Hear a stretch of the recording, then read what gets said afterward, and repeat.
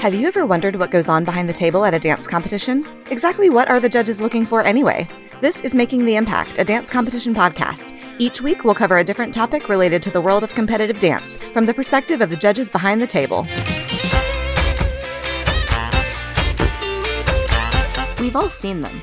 The tiny dancers who have insane abilities, from countless pirouettes to sky-high jumps, all performed with a maturity beyond their years. But what happens when a mini gets too good too quickly?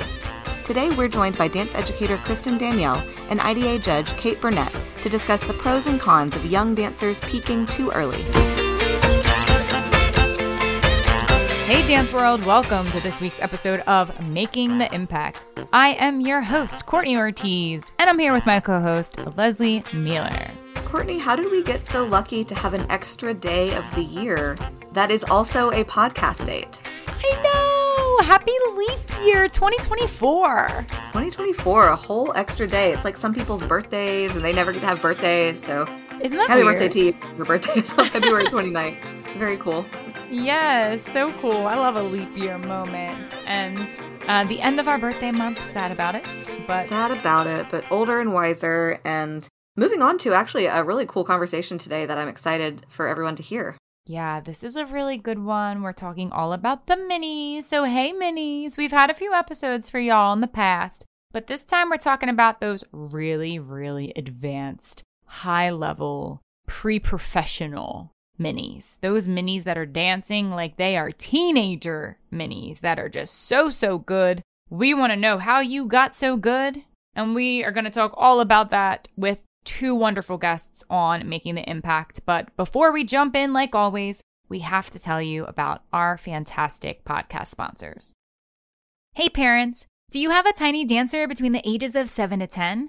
Are you looking for a thrilling new way to level up your dancer's technique and training? Well, look no further than Francisco Gala Dance Works Mini Mania, the ultimate dance intensive for young dancers. Mini Mania provides top-notch training in the technical and artistic aspects of dance from experienced professional educators. Your dancer will train in a variety of classes, including ballet, jazz, hip-hop, musicality, dance history, modern dance foundations, and so much more. And parents, get ready to join in on the fun with enlightening seminars and class observation opportunities where you'll get to cheer on your tiny dancers as they flourish in class.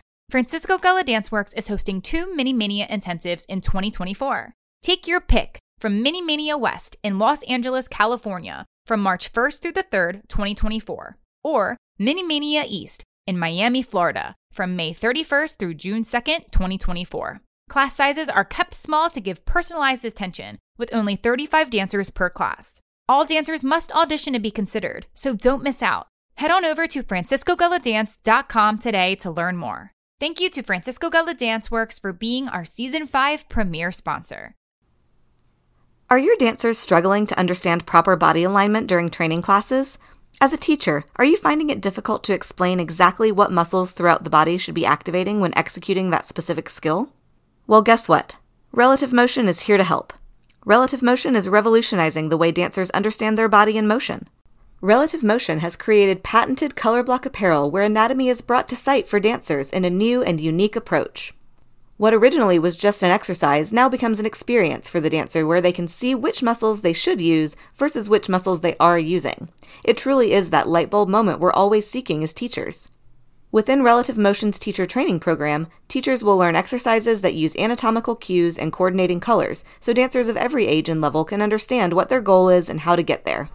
Visit their website to learn more about their unique patented training apparel, teacher trainings, and in-studio workshops at relativemotiondance.com. And if you want a 10% discount on apparel packages or upcoming training, use our exclusive podcast promo code IMPACT10 at checkout. Unlock the potential of incredible technique and growth within your dancers through Relative Motion and see the results for yourself. Jumping into minis who peak too early. What does that exactly mean? Well, I'm sure we've all seen them at competition. Those fantastic minis and juniors, and even the little tiny 5-year-olds who are doing things that are so beyond their years. They are just extremely high level, pre-professional, overly advanced, tiny dancers. And they've just done it all at such a young age already. It's I've always said I want to be a fly in the wall at that dance studio to learn and know how dance teachers are getting tiny dancers like that doing flips and double leg catch turns and triple pirouettes nice and clean. I mean, it's very, very impressive. But also, there could be some disadvantages to peaking too early as a mini. And we are going to talk all about that today on this week's episode with 2 brand new guests on Making the Impact. The first guest that I'm excited to welcome is a brand new judge to the IDA roster this season. I'm excited to get to know her. She's also a New Yorker, so yay for NYC judges. I'm excited to welcome Kate Burnett to the podcast. Welcome, Kate. Thank you so much, Courtney. It's so great to be here. I can't wait to dive into the conversation. Kate, have our paths ever crossed in the city? They must have. I've been here for so long. I know, because I saw on your submission you said you've been here for 15 years, and I'm like, but I've been here for 15 years. I'm like, how? So have I. Yeah, and so has Leslie. What? Yes. Where have we all been with each other? Are you very tall? I am not very tall. Maybe that's why. I am not very tall. I'm kind of in the middle. So I can do all sorts of different things. But, I might have seen your faces around. Leslie, Your face looks very familiar. Okay. We have definitely all been in an ECC holding room at the same time at some point in the past 15 years. 1,000% yes. 1,000% yes. Okay, I'm very pleased to have you on the roster this season, and I'm excited to hear all that you want to contribute to this very interesting topic today on the podcast. So thanks for being here and joining us on Making the Impact. Of course. Thanks for having me. And if you wouldn't mind telling the world more about you, where you grew up, your early dance training, any career credits, and what you're currently working on. Yeah, I grew up in South Suburban Denver, dancing competitively in that area. I grew up dancing adjacent to Kayla Radomski and Janaea French and Missy Morelli, of So You Think You Can Dance fame, right? They were all in my age category competing. Wow. And so it was a really fun time, trying to see what everybody was going to do and the different kinds of fierce lines and emotions these amazing dancers who have gone on to have amazing professional careers would bring to the table. I took the opposite track. Everybody moved to LA from Colorado. I moved to New York. I went to Wagner College on Staten Island. I got my degree in theater at Wagner, and I've stayed ever since. And I have loved every minute of the audition community, the fierce dance community here in New York. I made my off-Broadway debut last summer in a brand new work called Mistress Lover. It's a 2-person play. Ooh, which was terrifying. Well, because, as a dancer, we're always so used to having music and choreography to kind of, I don't want to say hide behind, but use those tools to tell our stories. I only had words. There was no music. Wow. There was no singing. There was no dancing. It was just words. And there were only 2 of you. Yep. Wow. The entire time. Sounds like my worst nightmare. Same. It wound up. But good for you. Thank you. It wound up being significantly more fun than I thought it was going to be. And it was a really good challenge and a really good stretch. Over the past few years, I've been working with a bunch of different dance competitions, and I'm really excited to be with Impact to, kind of spread my wings with different competitions. I love, love, love teaching master classes and going to intensives and teaching at intensives, because I grew up with such a strong technical background. And now that I have all of this really amazing storytelling training through all of my time in New York City, it's really fun to help dancers flex their storytelling muscles, especially from a studio setting. Yeah. Because I feel like, at least as far as my dance training was concerned, we weren't as focused on telling the story. We were more focused on, all right, let's do all of the turns and 32 fouettes on the left, 32 fouettes on the right, 64, the whole nine. So I got here and I could turn like crazy and I could jump like crazy, but I didn't know how to tell stories in a meaningful way. And so that's been really fun in New York, learning how to integrate storytelling into that quality of movement, which is awesome. So, and I dance with the Honey Taps, and I love dancing with the Honey Taps. We have a great time. Awesome.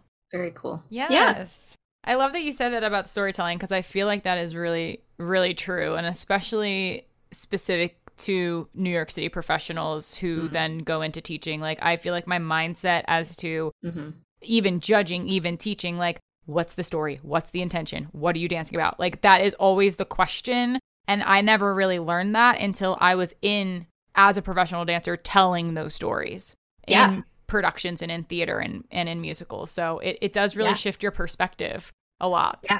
Yeah. And being a strong technician is like the baseline, right? You want to know that you can hit those turns, that you can jump as high as you can jump and do it correctly physiologically without hurting yourself. But then like that extra flavor of story, that extra flavor of intention, like it just makes it so juicy. So if you see me on your roster of judges at any of the competitions, just know that's what I'm going to be looking for. You better be turning that story on, y'all. Exactly. Awesome, Kate. Well, we're excited to have you here on the pod. Thanks so much for joining.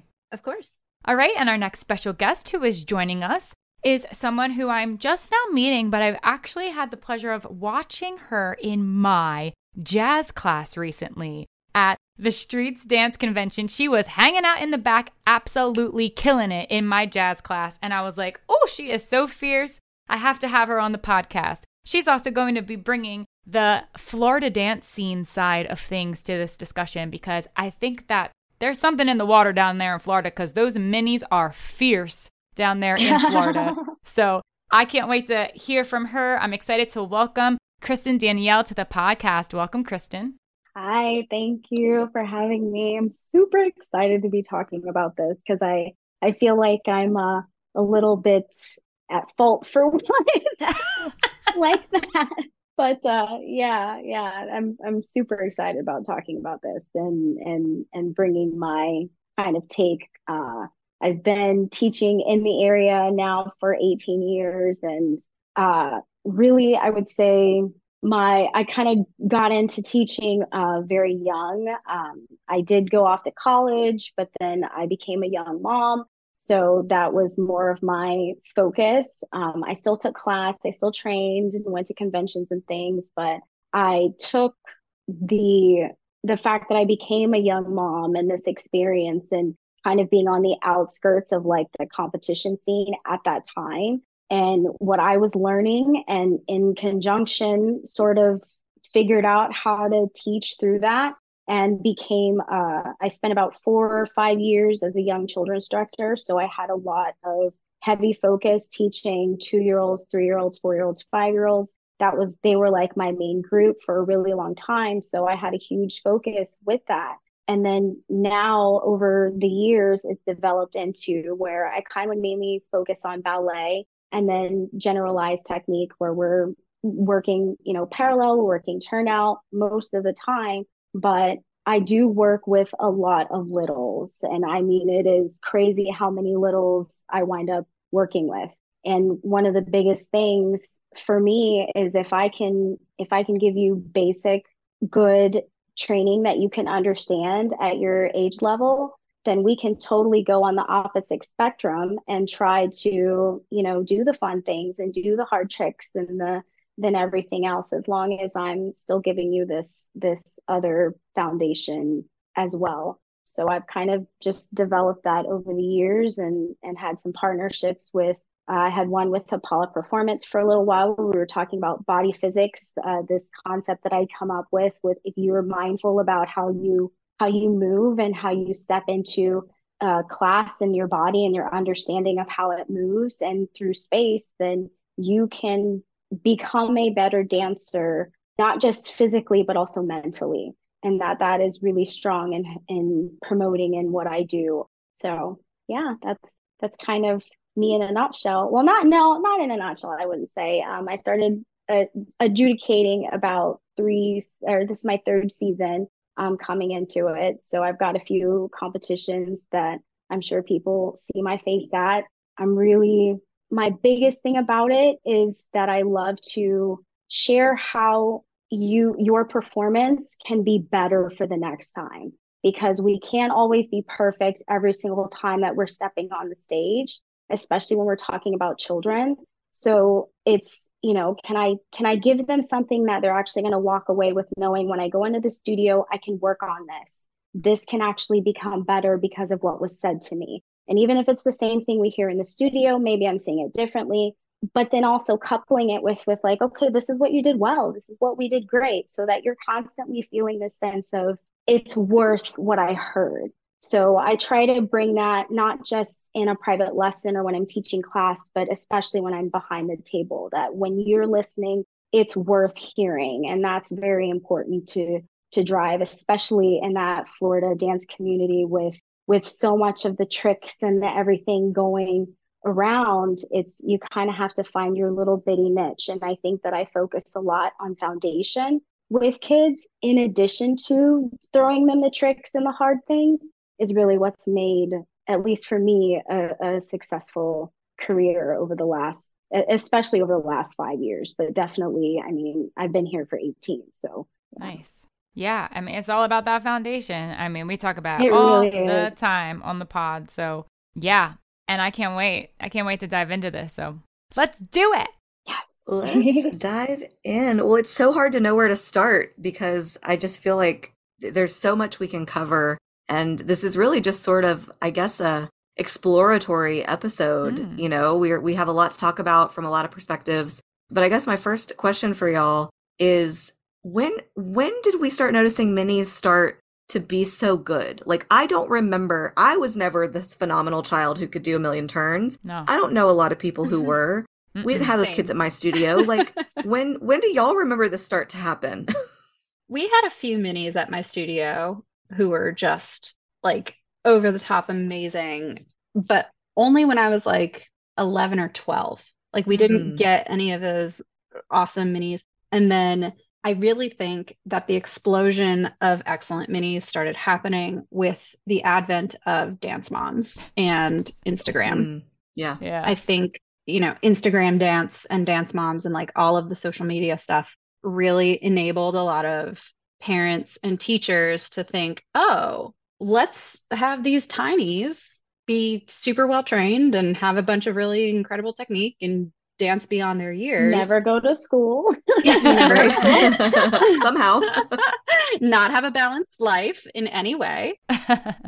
But I mean, listen, as somebody who like grew up at the studio, lived and breathed it, would dance 40 hours a week, I begged my mom to homeschool me. I begged my mom to give me that kind of a life. And she was like, no, you're going to go to school. And like, you know, so I don't know. Kristen, what when did you start noticing the teenies?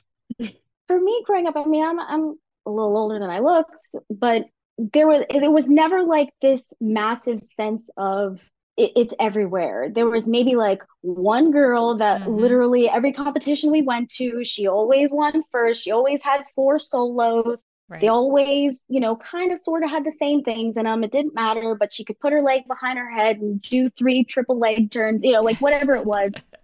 But now it's like everywhere you go, everybody can do that. And I really think that Dance Moms era had something to strongly do with that, because you're watching this kid that, you know, is super talented. And I think it's not just a talent thing. And I feel like I might get, you know, hit a little bit, but it's also an affluency thing too. Totally. That I think is coupled with it, because you saw these parents who had the ability to send their kids every single day, and not just every single day, but across state lines to compete. And that was a huge factor that we really didn't see before. That wasn't a big thing. Like if you traveled within your state. And if you did travel out of state, it was the like once a year for nationals, we went to Myrtle Beach. Right. Like that's what we did. And now it's a constant, like these kids are every single weekend or every other weekend, they're traveling. They fly to an entirely other coast to do a dance. The same. And it's, the dance is done 20 different times and everything else. And I think those things coupled together when you're watching this on TV and the success of these kids, because if you're being trained this much and you go to an area where the kids are not trained as much as you are, and you clean sweep everything and you do it repeatedly all the time, you build this sense of like, this is what it takes to be a winner. And really a lot of us didn't grow up like that. A lot of us are really good dancers. These kids look up to us. They tell us that we're good dancers. They want to dance like us, but we did not have that same upbringing. Yeah. You know, we didn't have the same thing. So I think those two things together have really like pushed and made a very harsh competitive realm Right. for these kids. So even if they're talented, they still have to, like, you still got to get the private lesson. You still Yeah. gotta, show up for every class. You still gotta do this. You still have to do that. Oh, you're not going to this competition? Like, you need to go to this one. Oof, It's a lot. it It's a is. lot. Yeah.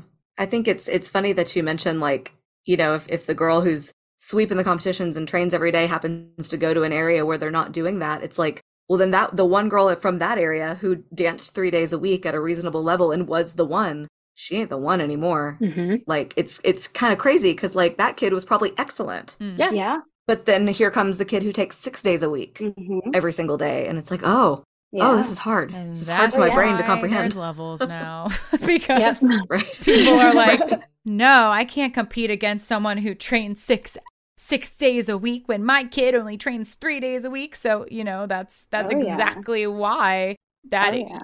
that started Yeah. to come about. Yeah. I mean, when I was growing up competing, like you said, we wouldn't cross state lines until nationals. Like we would Mhm. compete at all of our regionals. And growing up in Denver, we were very lucky. There were lots of really awesome competitions that would come through, and we felt like there was a good like amount of competition that we didn't need to go to anywhere else. But some Mm. people did start doing it when I was a sophomore or a junior in high school. There were a couple of girls who'd be like, oh yeah, I'm going to Oklahoma so that I can just go like win. And it was like, Mm. oh, so your mom is going to go and buy you winning a competition, Right. essentially. Right. That because it's socioeconomic driven too. Like Kristen brings up an amazing point. Like the socioeconomics of dance is really difficult to wrap your head around when it's free to move your body, but the education of it Mm. is Mm. expensive, right? Wow. The Yeah. passing down of that knowledge is expensive. Very much so. Very much so. Wow. That's a great, y'all got to pull that out and put that somewhere. Upcoming podcast episode. Like for Oh, The sure. cost of I dance. see it a lot. The cost I of see it dance, a it's lot. free to move your body. I mean, it is. And, so I think too, on that line of thinking, so we saw the advent of the social media and people realizing, oh, these kids can do all these things. And the studios ran with it. Mm. Oh yeah. Because it's, and that's the thing that's interesting too. And obviously everything's a business.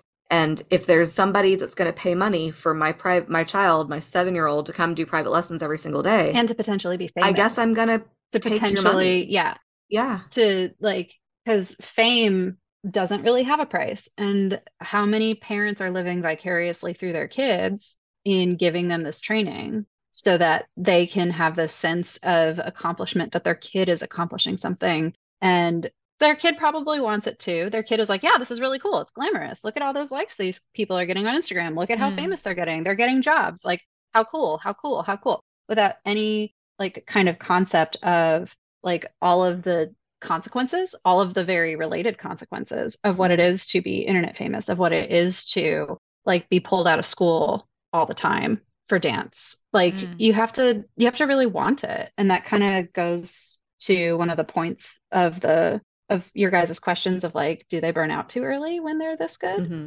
Like, Mm. I don't know. Yeah. I'm sorry to like jump ahead, but No, that's No. fine. Well, I want to ask Kristen, because Kristen, you're in a studio regularly, yeah? Hmm. What are your, like, and here's another question. Do you have advanced minis at your studio? Absolutely. What's their schedule look like? How often are they dancing? What are they doing in class? They're not doing a jazz square and a pivot turn. Oh, no.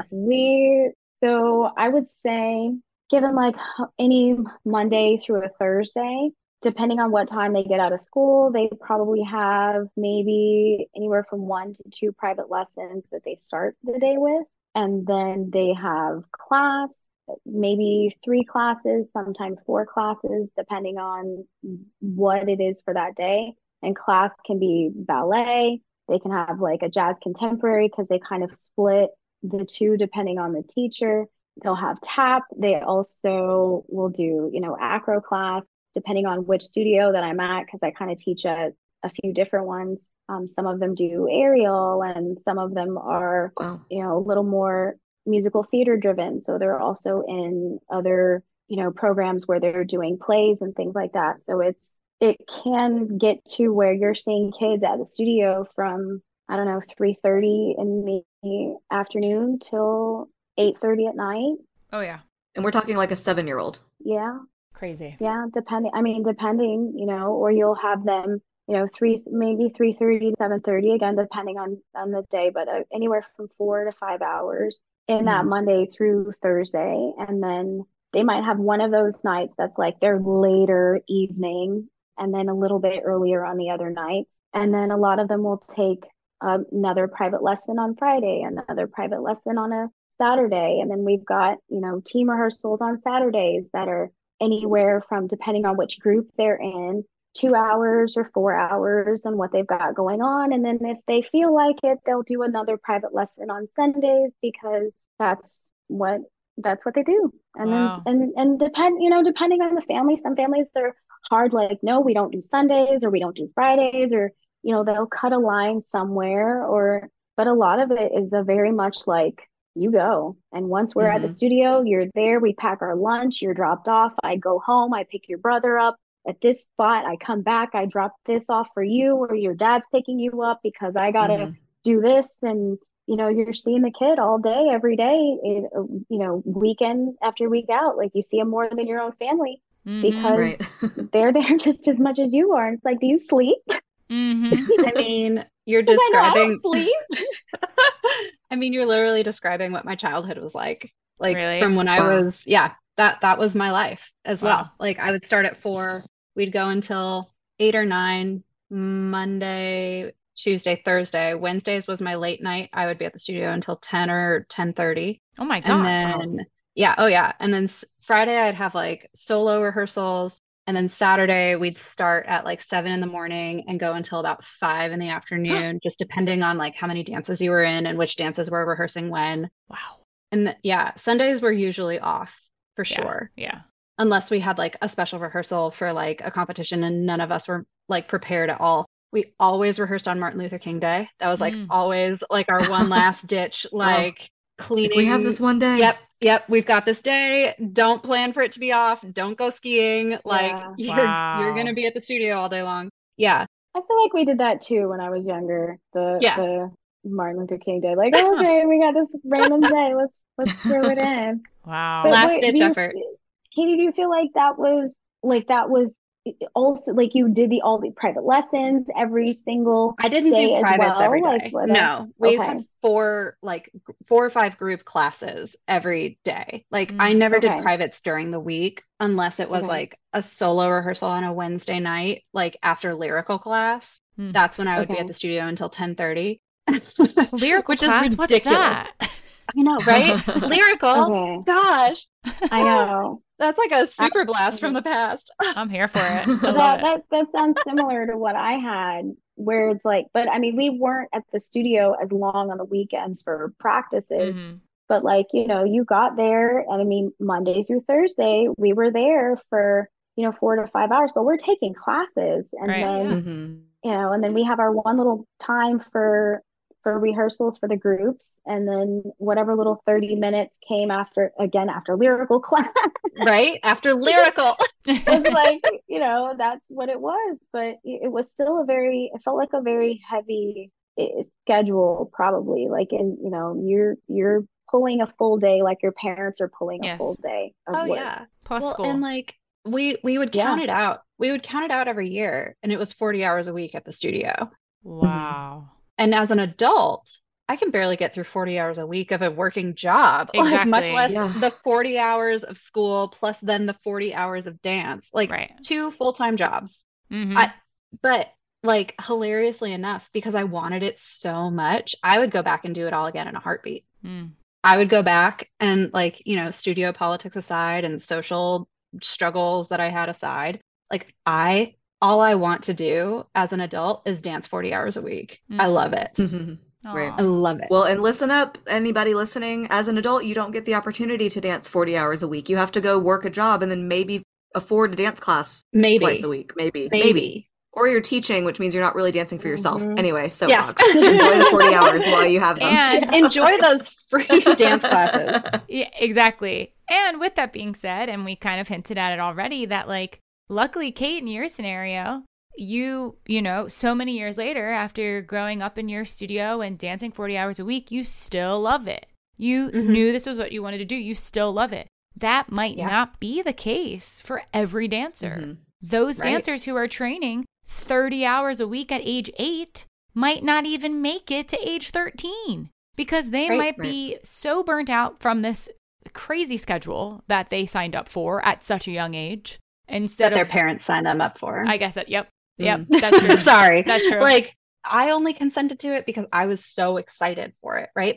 My mom would ask me every year at the beginning of the year, do you want to take this class? Are you sure you want to take this class? You'll be there every week. We're going to, like, we had real conversations. Good. Like, this is what this means to make a commitment. This is what this means. And I would beg her because I would always want to be in like the cool small group or like the special guest choreography. And I knew that the more I trained and the more I was in class, the better opportunities I would have for company auditions the next year and which group placements I was going to be in the following year. Right. Like, I was always striving for more. And yes, we did do private lessons. Like, as I started getting older, like, I think when I turned like 10 or 11, like, my mom really made sure that I wanted it because she was like, she and my dad were like, we would have pulled you out. Like, we didn't want you to do it. Like, all my mom wanted me to be able to do was be on the Palms team in high school. That was it. Like, that was her goal. She was like, cool, mission accomplished. She got to be on the dance team, score. Meanwhile, she like totally got me into this amazing life passion that I like never, ever, ever want to stop doing. Like, I'm obsessed with dance. I love dancing. I love moving my body. I love the freedom. I love when I hit that perfect quad and like hold it. Like those really awesome like turns in second or a really incredible like jump. Like, I love dancing. Calling all minis. Do you have a dancer between the ages of 7 to 10 who loves to dance? Are you looking for additional training intensives for your mini? Then you'll definitely want to attend Francisco Gala Danceworks Mini Mania. The Mini Mania Dance Intensive will give young dancers a head start by providing the necessary tools to understand the fundamentals of training from a technical and artistic capacity. Dancers will participate in a variety of classes throughout the intensive, like ballet, jazz, hip-hop, musicality courses, dance history, and modern dance foundations. And parents also have a chance to jump in on the fun with informative seminars and class observation opportunities to watch your tiny dancers blossom through their love of dance. Choose your coast and join Francisco Gala and faculty at one of their Mini Mania intensives this season. Mini Mania West is taking place in Los Angeles, California from March 1st through the 3rd, 2024. And Mini Mania East is taking place in Miami, Florida from May 31st through June 2nd, 2024. Class sizes are limited to only 35 dancers for a personalized experience, and all interested dancers must submit an audition to be considered.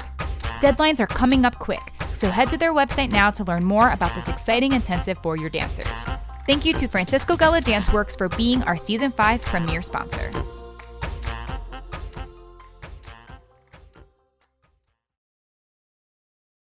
And that's what I hope for all the minis who dance, is I hope they still feel like that after at age 7 you can pull a perfect quad. Right. But then when you're 15, how much joy does that bring you when you could do it when you were 7? Like, that's my question about, you know, the progression of children who are phenomenal at such an early age. Where else is there for you to go? I feel like there's the world in which you are a mini and you're phenomenal. Your technique is on point.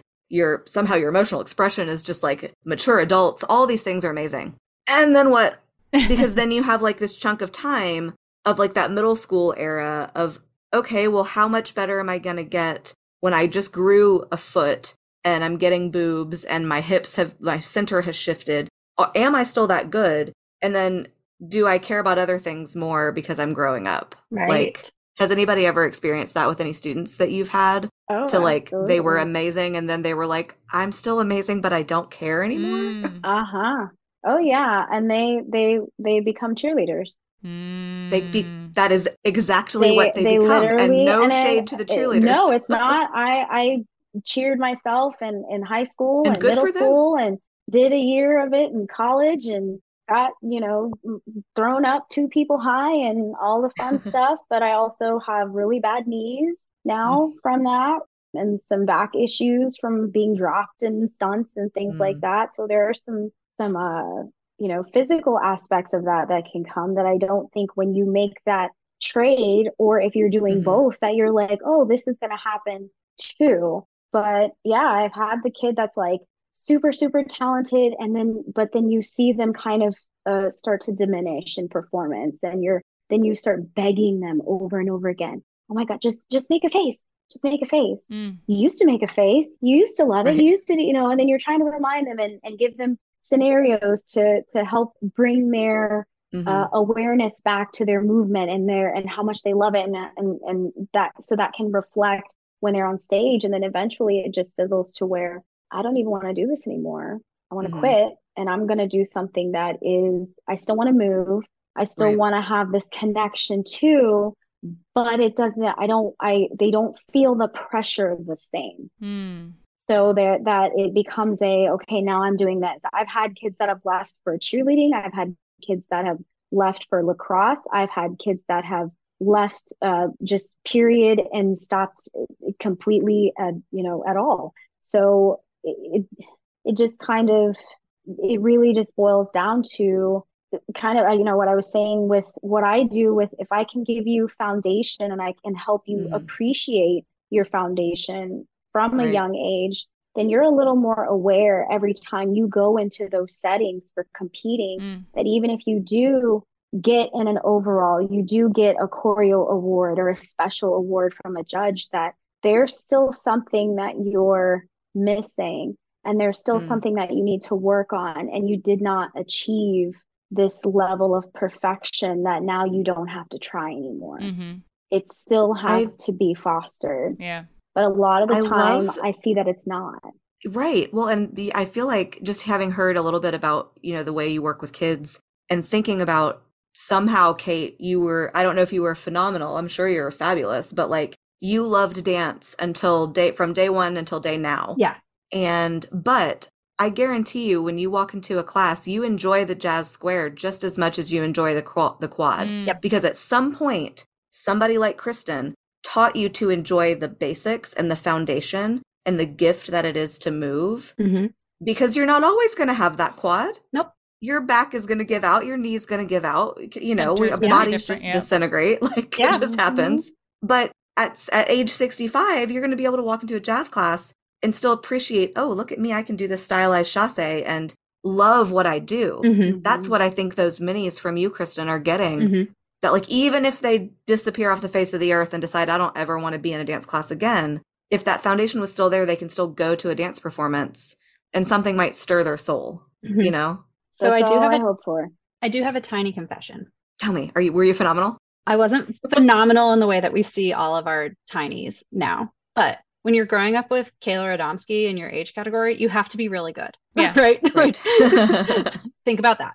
So, and I did like hit top 5 often. I did like, get into those higher adjudications and things like that. But it was, for me, socially, I did burn out when I turned 16. I, like, the studio politics kind of destroyed a lot of love that I had for it, because I was being passed over, not because I wasn't good enough and not because I wasn't working hard enough and not because I wasn't just on the same level, but because socially I wasn't in the popular kids pack, and I had had enough. I had been bullied enough. I had been, given enough grief that I needed to take a step back.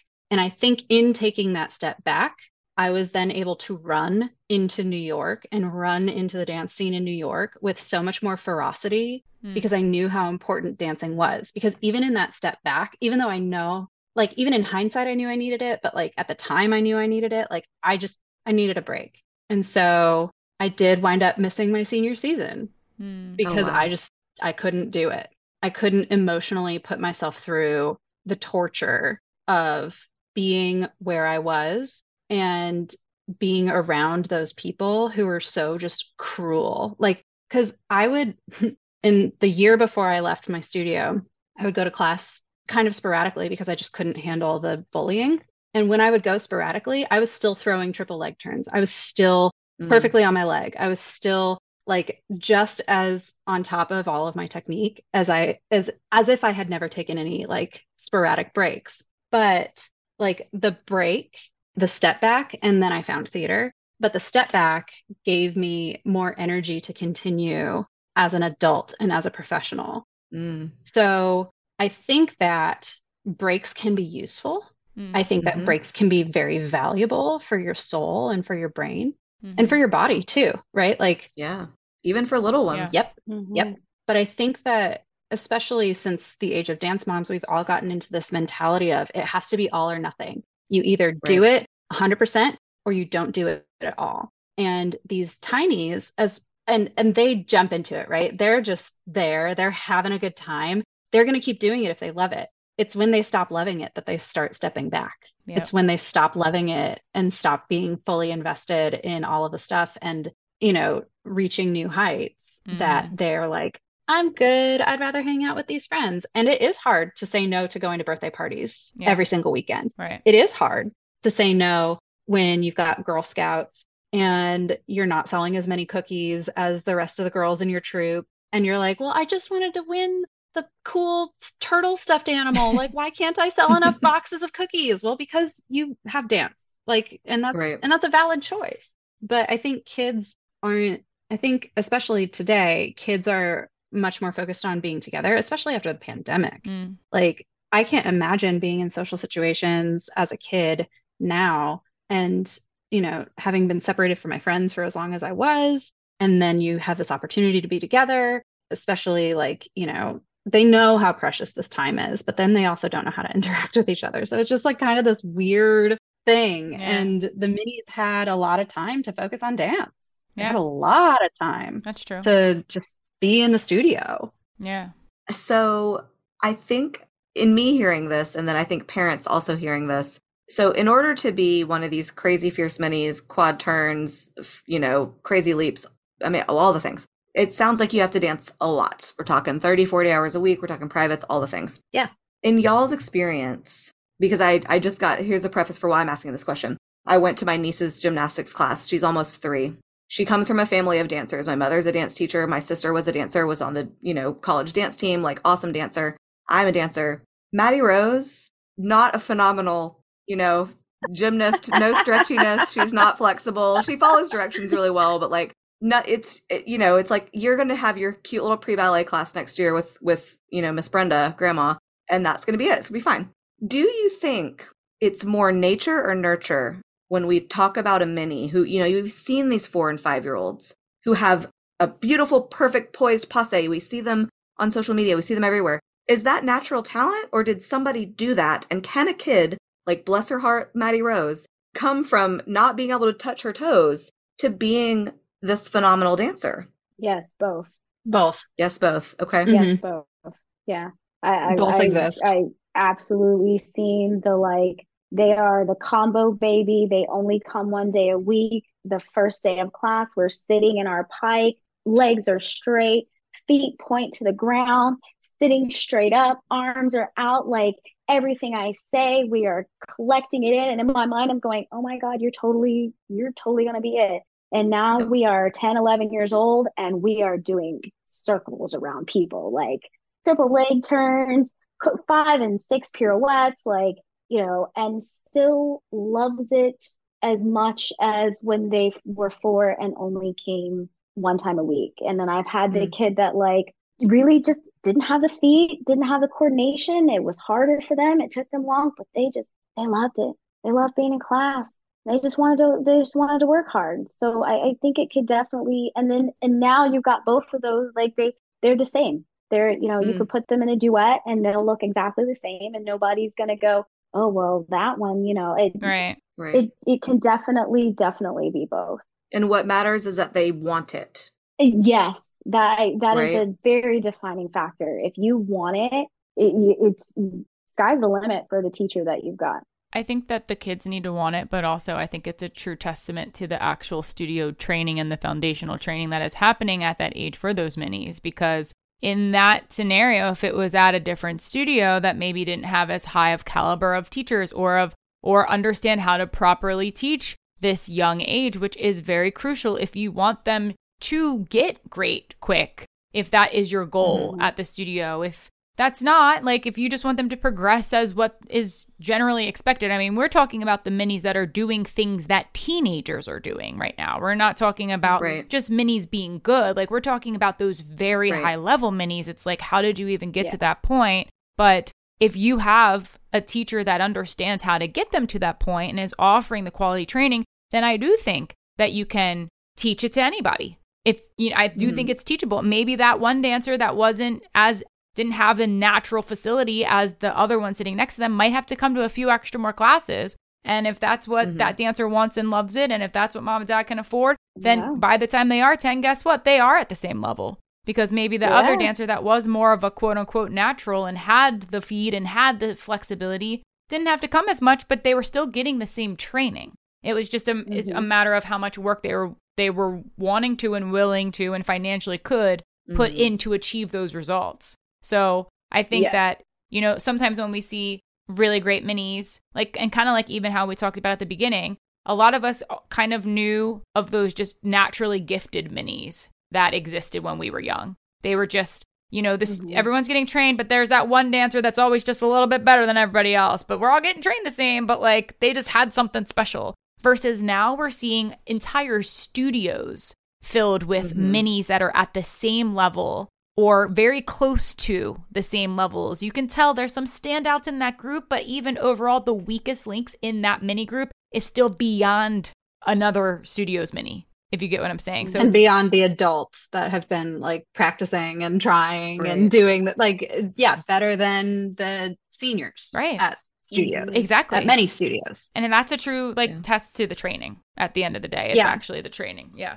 What I do worry about, though, with those tinies and all of that really intense training is how safe it is for their bodies and how much strength is behind all of that flexibility. Because one of the really amazing things about being so tiny is that your ligaments are stretchier and your joints aren't fully developed yet. And like, that's a big reason why ballet teachers and ballet masters will not put you in point shoes until the growth plates in your feet have sealed so that they don't, or at least the ones that have morals and ethics and standards for the dancers. That was so true. Sorry, I didn't mean to like just totally blanket statement that one. Call them out. But like you're doing harm to a child's body if you put them in point shoes before their bodies are ready for it. And like that is what I worry about with a lot of this like flexibility training. I'm going to put that in loose quotes because, unless these kids have the strength behind all of that ooey gooey bendiness, they're just opening themselves up for massive hip problems, massive knee problems, massive back problems that they won't be able to solve as an adult.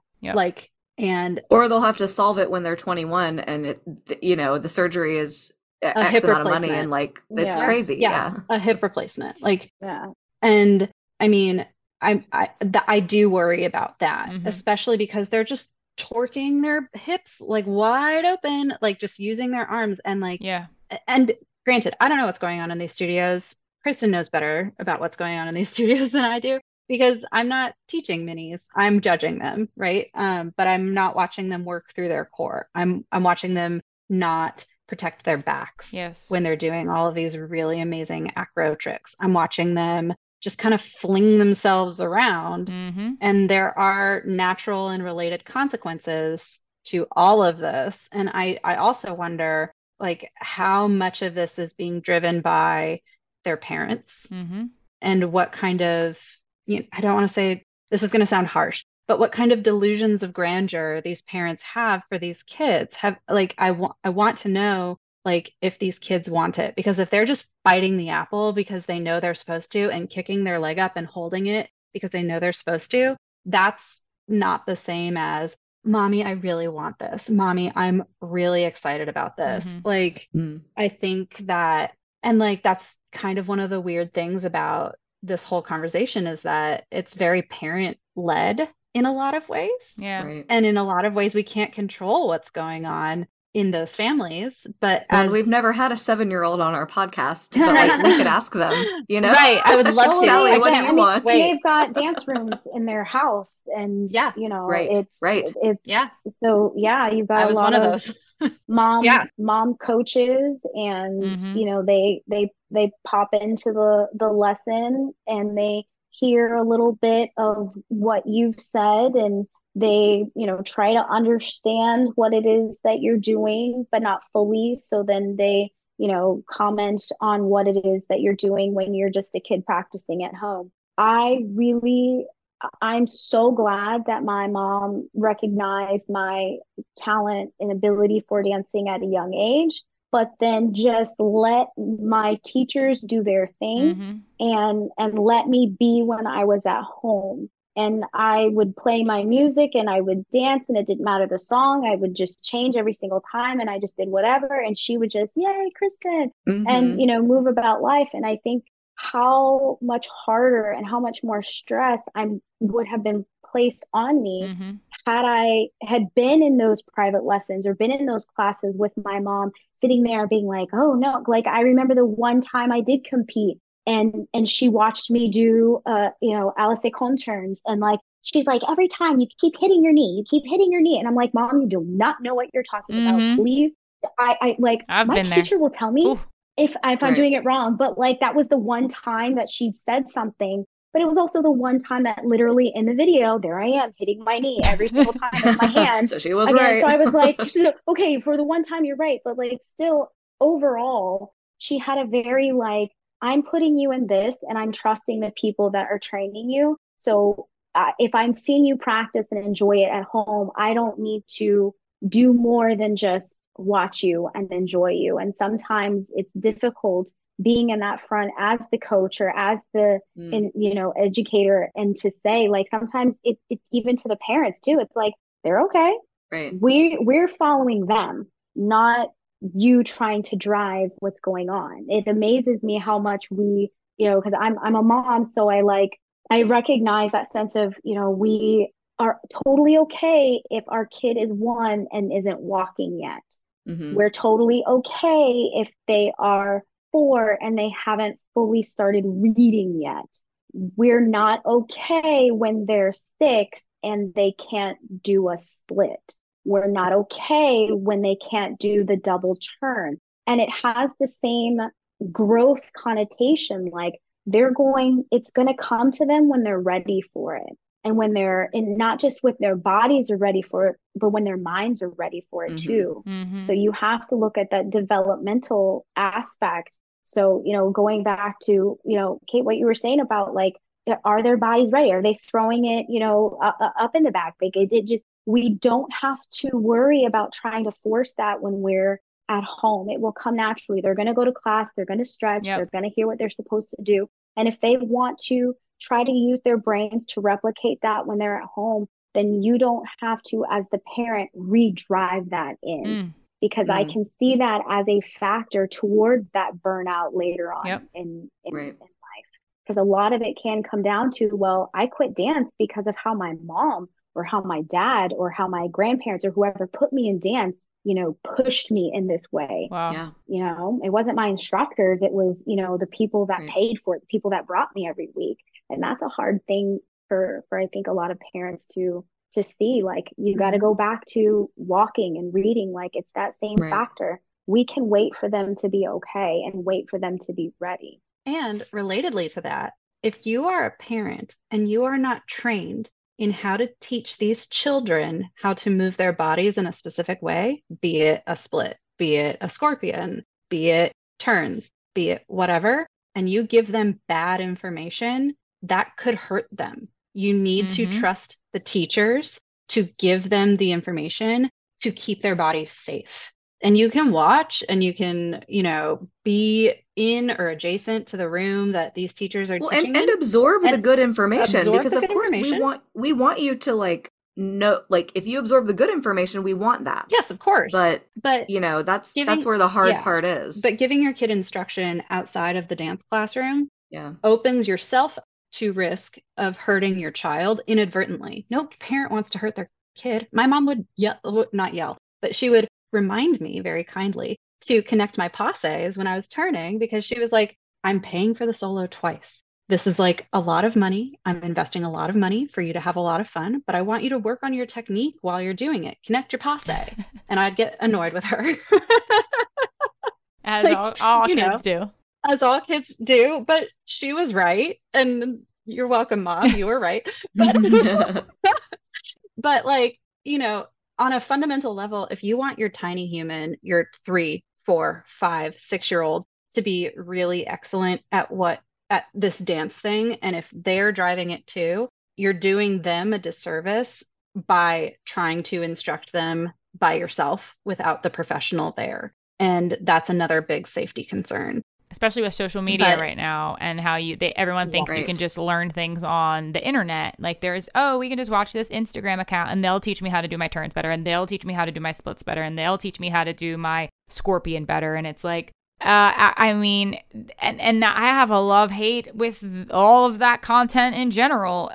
Personally, like I feel like there's a lot of things like that I could contribute to the world, but at the same time, I'm like, I'm not even gonna go through it because can open up that can of worms. I don't want to be liable for that. I don't want to be that person that's watching how to do a pirouette better. And like, I don't know. Right. There's just too much misinformation out there that it's all at our fingertips, that people can just click and watch and think that's right, when there's a lot of people that unfortunately are teaching incorrect technique on a lot of these social media platforms. So you cannot trust them. Like you are paying for your teachers at your studios to teach you these skills. Do not rush ahead. Do not think that you have to have this to be competitive. Like, it's truly a huge problem with social media that is leading to all of this pressure from not just the parents, but also a lot of studios. A lot of dance studios who don't know how to train some of these skills properly, and then they're teaching them to dancers incorrectly, even if they're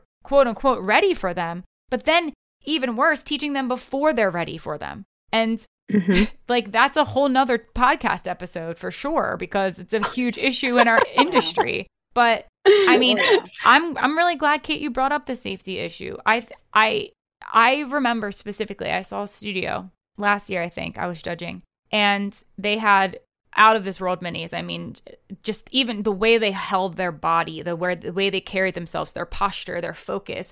They had like 6-pack abs. Like, you could see every muscle in these little tiny baby dancers' body. And they were like 6 years old. And they were doing some of the most unbelievable acro and things that, I mean, I wish I could do. But it got to a point where I actually couldn't even enjoy it because I was really scared for them.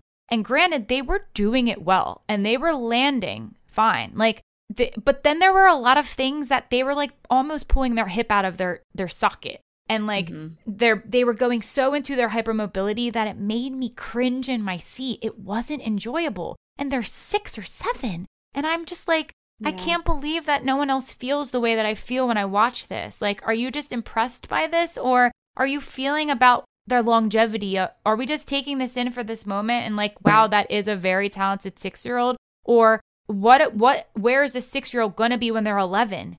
That's right. Still very young. And like, I don't know if their body is going to even be able to support dance by the time they're 11 because of how hard they're training right now and how much they're honestly abusing their body. Even though they're carrying themselves well and they look strong and they are executing things in a safe way, it's still very damaging to the body and the ligaments and the joints and the growth plates and all the things that, you know, I'm not a doctor, but like, I can only imagine. Right. Like, well, and I think we've equated hypertrophy in musculature, like seeing a 6-pack, seeing all of those like really nice intricate muscles. We've mistaken that for strength because just because you have everybody has a 6-pack underneath all of that nice belly fat, right? Everybody has one. It's just a matter of showing it. How it's developed too. Yeah. Right. And how it's developed. That doesn't necessarily mean that they're strong. It means that they're just hypertrophy. You can see the musculature. So like, and that's even scarier, right? Because like you're saying like, yeah, you can see their six pack, you can see all of their muscles, but like, does that mean that they're training them? Does it mean that they're developing them? Are they doing planks?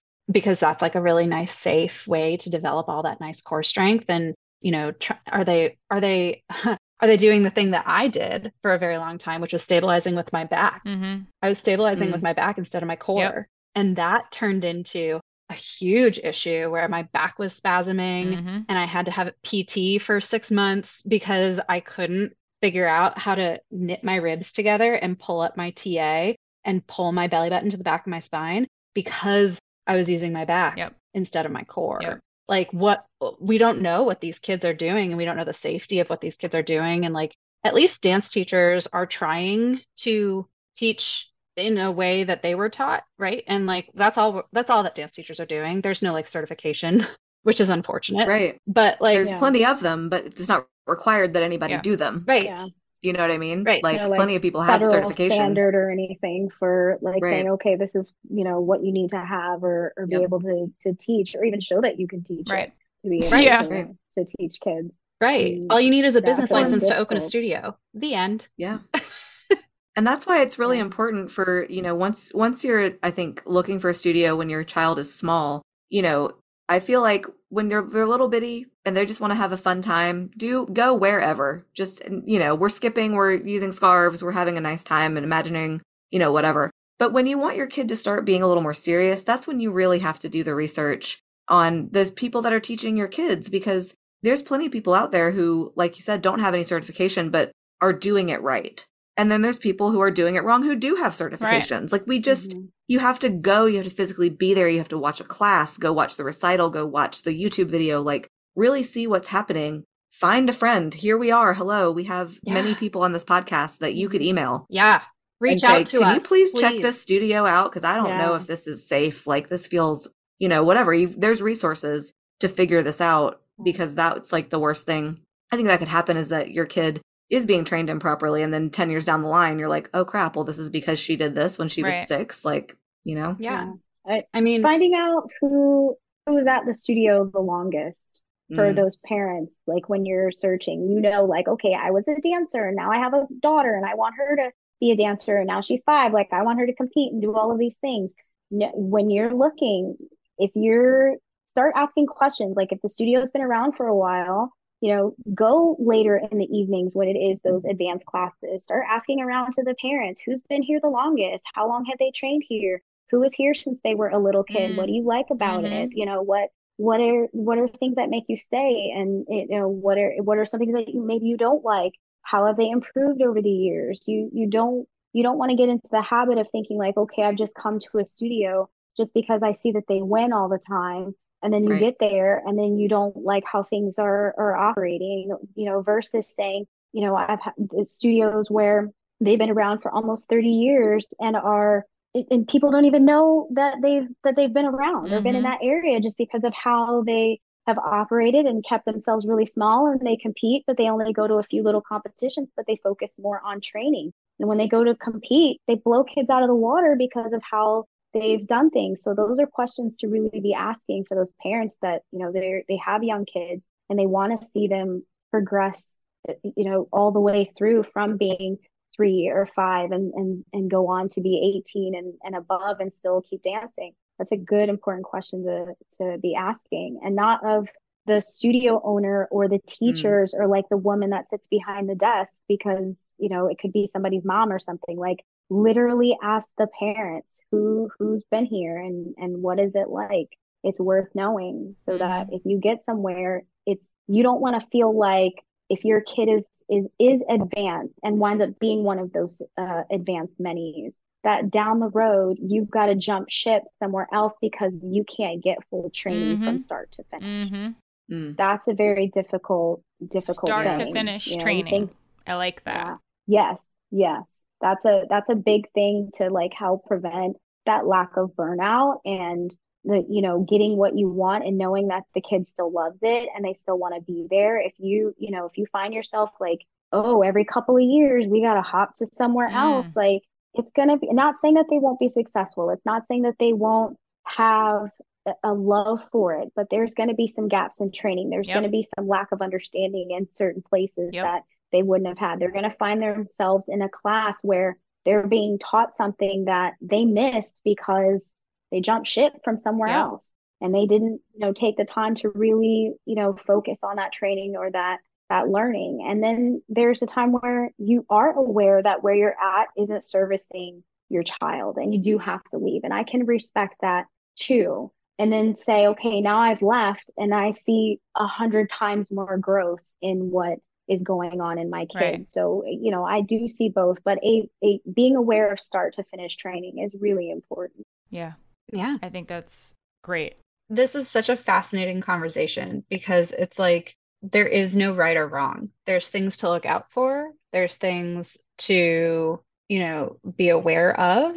But at the end of the day, like a super into it mom is going to push their kid harder. And the super talented, excited mini, like, I think that they want to do well. Like, I think they want to do well in however that works in their brain, whether it's, I want to make my mommy happy. I want to make my teacher happy. This dance stuff makes me happy. Like, it's one of those three things usually, right? Because, and I guess it's trying to identify which one of those three things it is so that you can prevent burnout. Because if it doesn't make the kid happy, then, and like, it can't be, I'm making my mommy happy, so that makes me happy. It can't be, I'm making my dance teacher happy. That's what makes me happy. Like, it can't be those two things, because then you're definitely going to get burned out. Yeah. But I mean, I'm also thinking about all of the other kids who aren't incredible, right? Who are dancing alongside these incredible minis, because you can only throw a mini in a much more advanced class for so long until they're like, right. I don't know how to interact with people my own age. Well, and then it's awkward. The middle schooler dancing with a 7-year-old, like, they don't want to be in class with, that's demeaning and doesn't feel great either for the 12-year-old. And then the other mini parents are going to get mad because the one mini is dancing up a level because they're more advanced. They're not dancing with their age division. And, it's just going to cause chaos at the studio. And, then the parent's like, well, should I leave and should I go to a higher level studio that can give me the training that I'm needing? But then maybe that mini, like you talked about, and my point is kind of coming back now, Kristen, where you were saying like the start to finish training and the gaps in the training if you jump ship from studios. And that's got to be true and that's got to be happening. And you're either playing catch up or you're too far beyond or whatever it may be. But something else that comes to mind too with these amazing minis and what they're demonstrating to us on stage as dance competition judges is, I mean, if you're 7 and you're able to do all these crazy things that a teen should be doing, I mean, the amount of times I've said on the critique, wow, you are just beyond your years. You're dancing like you're 15 years old and you're 8. Like, this is, I mean, in a way, I don't really feel like I should be saying that on a critique, to be completely honest. Like, it's like absolutely a compliment, but it's also kind of bizarre and crazy. Like, well, I can't believe I'm saying that to an 8-year-old, but here we are. And that's just the dance world that we're living in. But do they really know the basics, or are they just disguising it all and have provided a very well-rehearsed routine that they're presenting at competition? Are they able to do all of the foundational skills that have led them to that point? Or are they just jumping over those skills? Because let's be real, if you're already 8 years old being able to do some of these things, I don't know if there was enough time. I mean, maybe. I think they're jumping. I don't think that. Oh, you're definitely jumping. I think they're jumping. And I actually say this in a lot of my critiques. Not a lot. I say this in critiques when it's warranted. If you aren't on your leg in your turns in second, we need to go all the way back to our out, prepare, holds. We need to be developing that muscular strength on our standing leg, doing plie releves. We need to be like going back to basics, and you need to learn the basics because you cannot run before you walk. You cannot walk before you crawl. All of these things are very developmentally critical to having a solid foundation of technique. If you're just throwing turns in second and you have no idea where your front is or where your center is, or if like your shoulders are stacked on top of your hips, That's not impressive to me. That's Well, and Or if your I say it all supporting the leg is time. turned in. Mhm. Just because you rotated 3 times doesn't mean you Nope. did a triple. right. You rotated 3 times. That's all you did. Right. That's not You a triple spinned. pirouette. I tell them when they're little like that, I said, oh, look, you just spun like a top just then. I Did said, a there was no spin. control. I said, you're a dancer. I said, we pirouette. Mhm. I said, and a pirouette Right. means we have control. Mhm. I said, but you didn't have any Mhm. control. So we just spun around with our eyeballs spinning around in our head. Mhm. Like, they hear that and then they're like, okay. And so Mhm. a lot of control work is very important when they're that little. And I say that on critiques, like don't throw a double turn just because they can do it really fast and then Right. drop down into their straddle. Right. I want to see the double and a 2 count hold at the end Yep. because you did a double.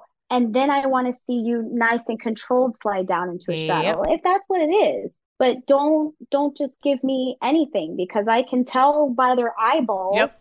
that Right. we didn't even learn how to spot Yep. yet. If you're taking these kids to the competitions and they're getting technical critiques on things at their age, like keeping your knees straight, pointing your toes, and stretching your fingers for, minis. And I feel like those are the 3 main, like, we learn these first. Mhm. Right. Combo baby, we learn this first. Mhm. Straight knees, point toes, stretch my fingers. Like, that's something that I'm having to say over and over again, like, we don't need to worry about trying to get a back walk Right. over. We don't need to worry Sure about don't. trying to get the double turn. We don't need to worry about a needle. We need to worry about just trying to hold a passe Yes. on a flat Yep. foot Right. and then a releve. And then Yeah. we'll go from there.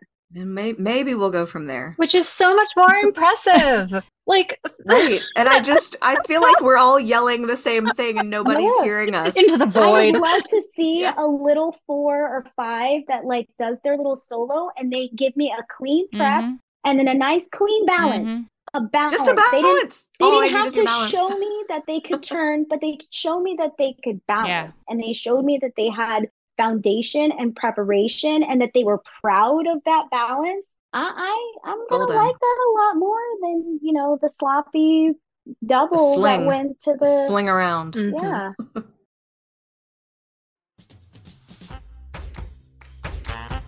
Teaching anatomy in a quick 1-hour dance class is tough for all teachers. But don't you think it's important for our dancers to understand how their bodies properly function? How can we incorporate anatomy training while making it fun, approachable, and consistent? Well, I have the perfect training tool for you. Relative Motion's patented color block leggings. By wearing Relative Motion's leggings while training, dancers will be able to visually see their muscles in action. Relative Motion simplifies the mind-body connection, so your dancers can now see which muscles they should be using versus which muscles they are using. And the results are actually that instant. Relative Motion also offers teacher training programs to help teachers develop curriculum and exercises to unlock the potential of incredible technique within your students. I love what Relative Motion has created for our dance industry, and I hope all studios will start incorporating alignment, conditioning, and safe training practices within their studios with the help of Relative Motion. Learn more about all they have to offer through their seminars, workshops, teacher trainings, and patented apparel by visiting their website at relativemotiondance.com. And if you would like to receive 10% off apparel packages or upcoming trainings, use our special podcast promo code IMPACT10 in all caps at checkout on their website. And if you're a studio owner who wants to host an in-studio workshop with Relative Motion, you can receive $400 off by mentioning our podcast during registration. Thank you to Relative Motion for supporting Making the Impact in Season 5. And now, let's get back to the episode.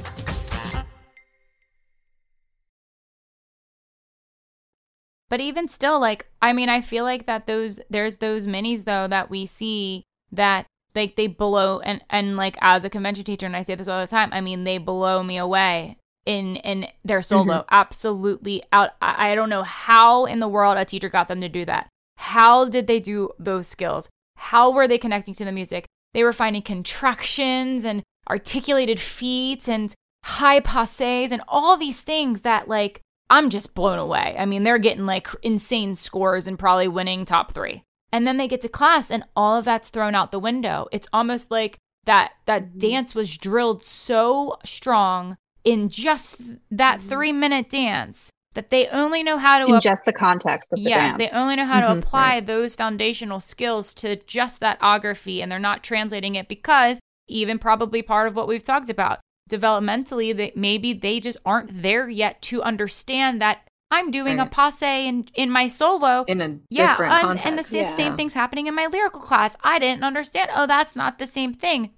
That's my passe from my solo. I do that in my solo. Yes, you do, and it looks great in your solo, but I want it to look equally as great right now in your dance class as well. So pull that passe up and find a high releve. Yeah. You know, it's not translating because it's the same thing. Some of the things might be going over their head, and then that just tells me that they've just really perfected and drilled a routine versus actually having that solid foundation that we keep going back to and those basics that we keep going back to. So that's another big issue when it comes to what we're seeing on stage at competition, and it actually could be deceiving and not exactly what you think when it comes to like the quality training that like they've done a lot of hard work and they've put a lot of time into that solo, but have they put a lot of hard work and time into their training? And there's probably, I'm pretty certain that for being 8, they might not have had enough time to get the basic that they needed in their lifetime to be that good yet. Yeah.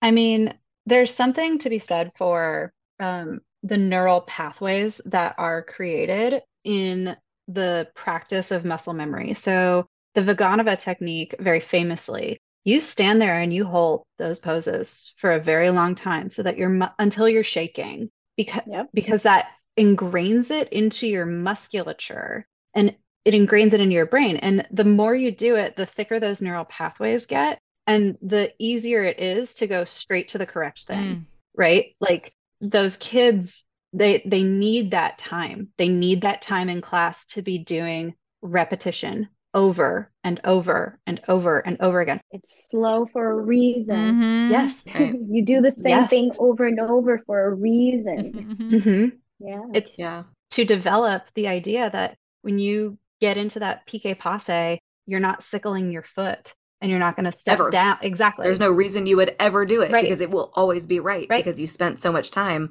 perfecting it. Right. Like, I don't think I even know how to sickle my foot anymore as an adult. Because it doesn't work. Like, it just doesn't occur to your body. No. Yeah, it's hard to break that muscle memory. And I have to think about it. And, you know, I point my foot before I step up onto the piqué because I've been doing piqué turns. There's no other way. For forever. And that just goes back to the fact of like, you know, these minis are being put in situations, I think, that their bodies are not ready for. They're being trained, like Courtney very eloquently said, in context only for the routine so that the routine wins. And all of these people are putting, I don't want to say all of these people. I'm sure that there are plenty of people who really love training minis, who are able to push them to the limits very safely and all of the wonderful good things that we're hoping everybody's doing. But a lot of people, I'm painting with a broad brushstroke, are just wanting the result and wanting the clout and wanting to chase the fame. And that's the 21st century. I mean, that's just across the board, everybody, everywhere, you know, every context, every sport, every, you know, the freaking famous people who cheated on the SATs or whatever. Like, that's just literally everyone just wants the result and doesn't want to do the work. Yeah. And it's just true. And it hurts me because how many kids are we hurting in the process? How many lights are we dimming in the dance world? And, you know, how many injuries are we creating for these children who don't know what the related consequences are for all of the amazing technique that they are executing with no foundational knowledge? Ooh.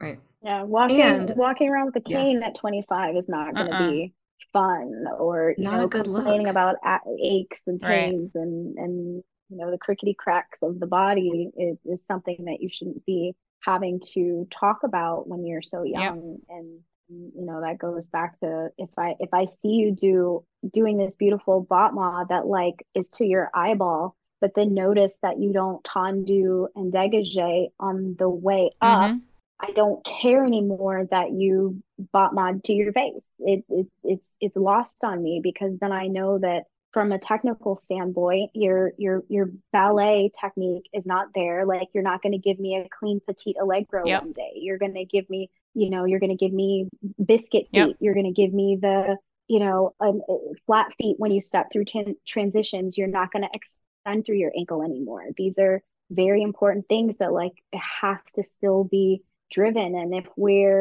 it's fun to give the trick. And I tell them that all the time, like, I don't care about this being up here if what's happening on the bottom is crazy and wild. Like I look at supporting legs all the time and I talk about it all the time. And that is the hugest way of, for me, showing if a mini is lacking that training, is if that supporting leg is not supporting them. Yeah.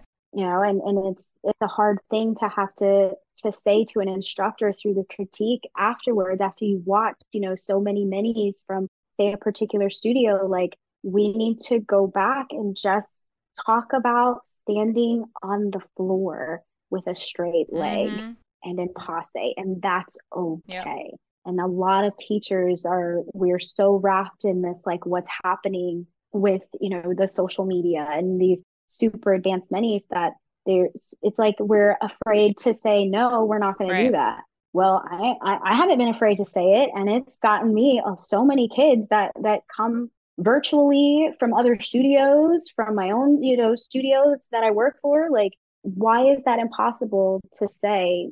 It's all right to just be basic. Yep. There's nothing wrong with that. Right. Be basic. And I think something else for the parents out there who are like, oh, man, my kid's just kind of normal.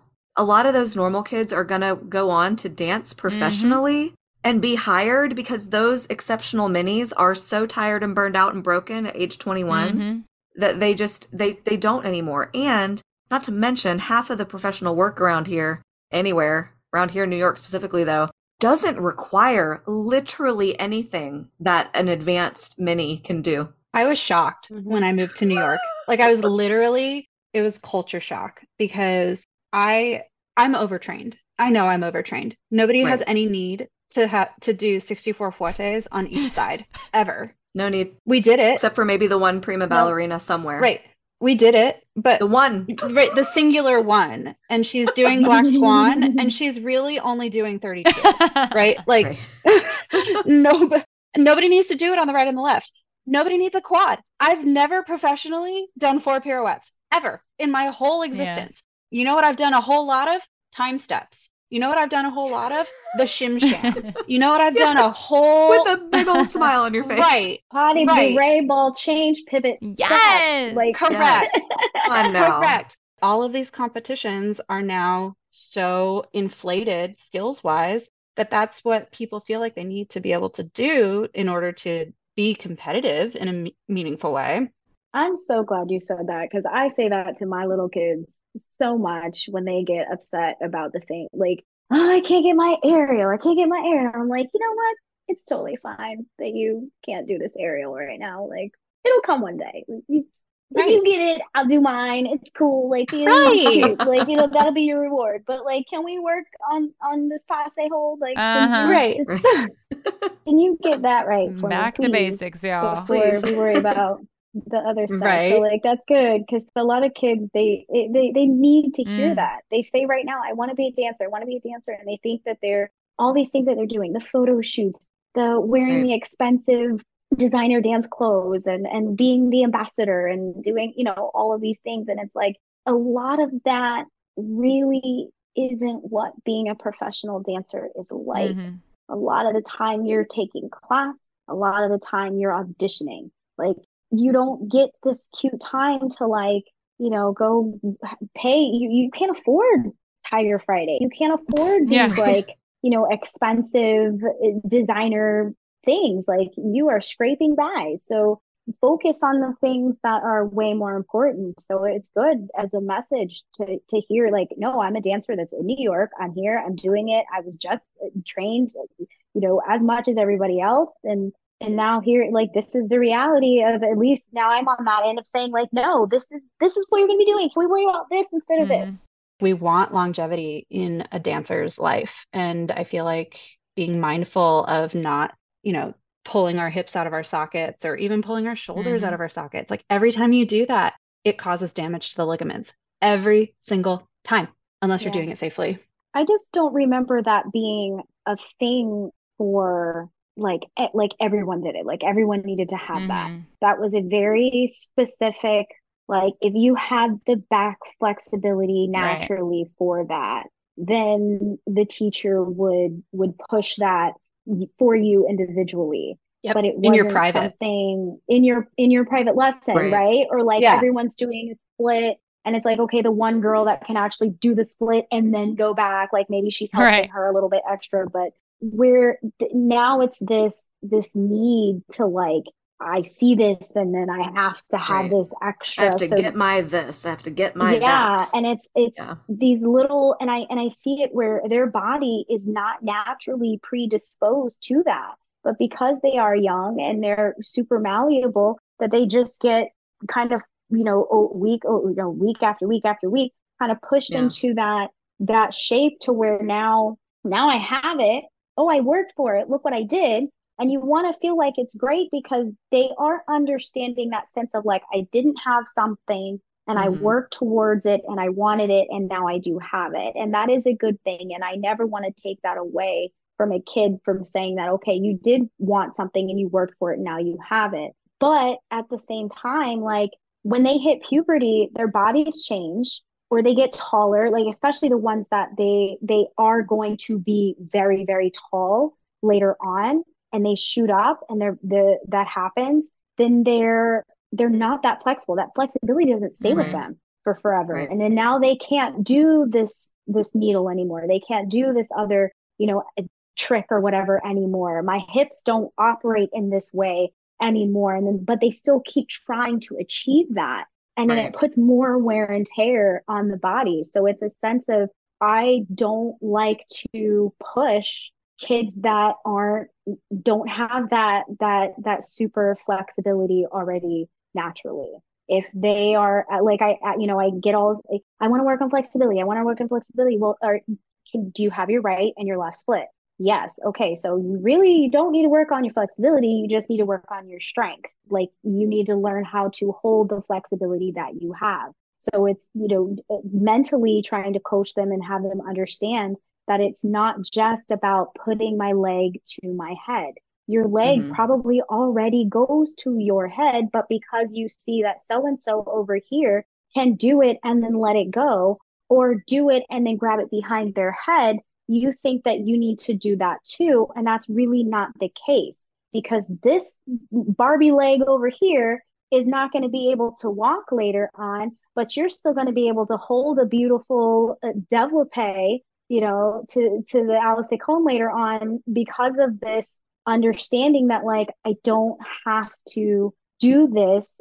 I can train my body in a way that's safe and that's helpful, and I can get better without this extremity of flexibility.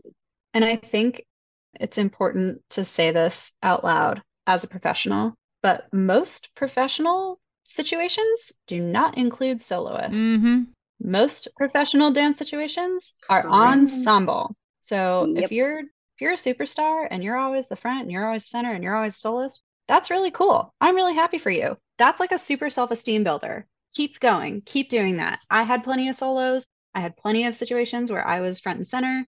It was awesome. I loved it. I loved every minute of it. It was for me. But as a professional, you're dancing behind the singer. Mhm. Right.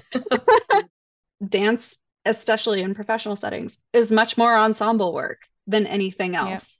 And honestly, when you become a pro, you realize that it doesn't matter where you're standing on stage because you're getting paid the same amount as everybody else. And you probably don't want to be that front and center because you don't want that feature anymore because it's going to hurt your body to do that 8 times a week when you're dancing in the show. Like you shift your perspective Right, very right. quickly. Unlike how we are when we're young, we have a different mentality. And why didn't I get front? And why didn't I get that feature? And I worked hard. I deserve this. And all of those things. Like, sure, you feel that as an adult and a professional too, but your perspective shifts when you start getting paid and you realize, I'm not getting paid any different to do that. So why am I doing quadruple the amount of work as the person next to me that's doing a step touch and a kickball change? You know, Right. like Right. changes very quickly. Yep. Oh, And like, Oh, having the foundation is what's going to get you those jobs. It's not going to be the tricks. It's going to Mhm. be, can you tell a story? Can you have a nice high releve? Can you do a clean time step? Can you? and can you do it 8 shows a week and not get hurt and then have to call in a replacement? Yep.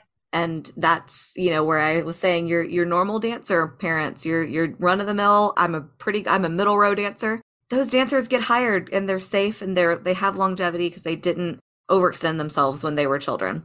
So on that note, y'all, this was such a great was. so conversation. great. Thank you for Yes. facilitating it. This was so Yeah, Of thank fun. you. course. Yeah, we always have a good time over here on the podcast and always chatting all things dance. And it's so great to have you both here joining us and sharing everything. Yeah, some super Yes. insightful Yes. moments. I can't wait to hear this whole Absolutely. thing. Yeah. Yes, and how we always have our guests lead us out is with just one final thought. Stay as a parent, just don't get too ahead of where your kid is. Follow them. If they're wanting more and doing more, stick behind them and be supportive, and don't try to drive them. They'll show you what it is that they really want, especially when they're that young. And if they say they need a break, let them have a break. If they don't want to do it, don't get mad. Don't tell them we paid for this solo. Just go home. Show them that their feelings and their mental is important and their bodies are important. If they're saying things hurt, then take the day off. It's not, it will not hurt you at that age to miss class and to stay home and to be that kid. When you start getting older, it matters. But, right now when you're young, enjoy playing outside, enjoy, doing those, fun cross activities and just listen to your teachers, trust those instructors that they're giving your kid what they need. Yeah, I love that. That's hard to follow because that's like Oh, kind I'm of trying to perfect. do that. No, but that's like so perfect. But I guess what I'll say to the minis directly is if you love dance with all of your heart and soul, do not let anybody dim that light for you, regardless of how much they want it for you. You have to want it for yourself too. And that is the most important thing. And that's what's going to keep your love for dance alive, is that it's for you and not for anybody else. Thanks so much for tuning in to our latest episode all about minis who peak too early. Special shout out to our guests who joined us on this week's episode. Don't forget to follow them on social media. You can find Kate at KateEmily5 and Kristen at Miss Kristen Dance. Don't forget to follow Making the Impact on Apple Podcasts, Spotify, Amazon Podcasts, and pretty much everywhere you listen to podcasts. And if you want more exclusive episodes, support our podcast by joining our Platinum Premium membership for only $5 a month. Subscribers receive free Making the Impact stickers, shout-outs live on the air, ad-free listening, and exclusive access to our Q&A episodes for members only. Join now at impactdanceadjudicators.com/platinum premium or click the link in our show notes. Be sure to check out IDA-affiliated competition, GEMS Dance Competition. GEMS Dance Competition is a fresh dance event created by studios for studios, with the intent of changing the norm. Their competitions are designed to be a positive experience for you, your staff, your students, and your entire dance family. At GEMS, you're always guaranteed an encouraging, educational, professional, and fun environment at each location. With full panels of IDA judges at every event and locations throughout the Midwest, we highly recommend adding GEMS Dance Competition to your 2024 competition schedule. To learn more about GEMS, head to their website at dancegems.com and come show your sparkle at GEMS Dance Competition. Stay tuned for upcoming episodes of Making the Impact, including Hip Hop at Competition, the next Studio Spotlight, and Videography and Dance Class. Happy competition season, y'all. Hope you're enjoying our episodes week after week. We'll see you next week. Until then, keep dancing.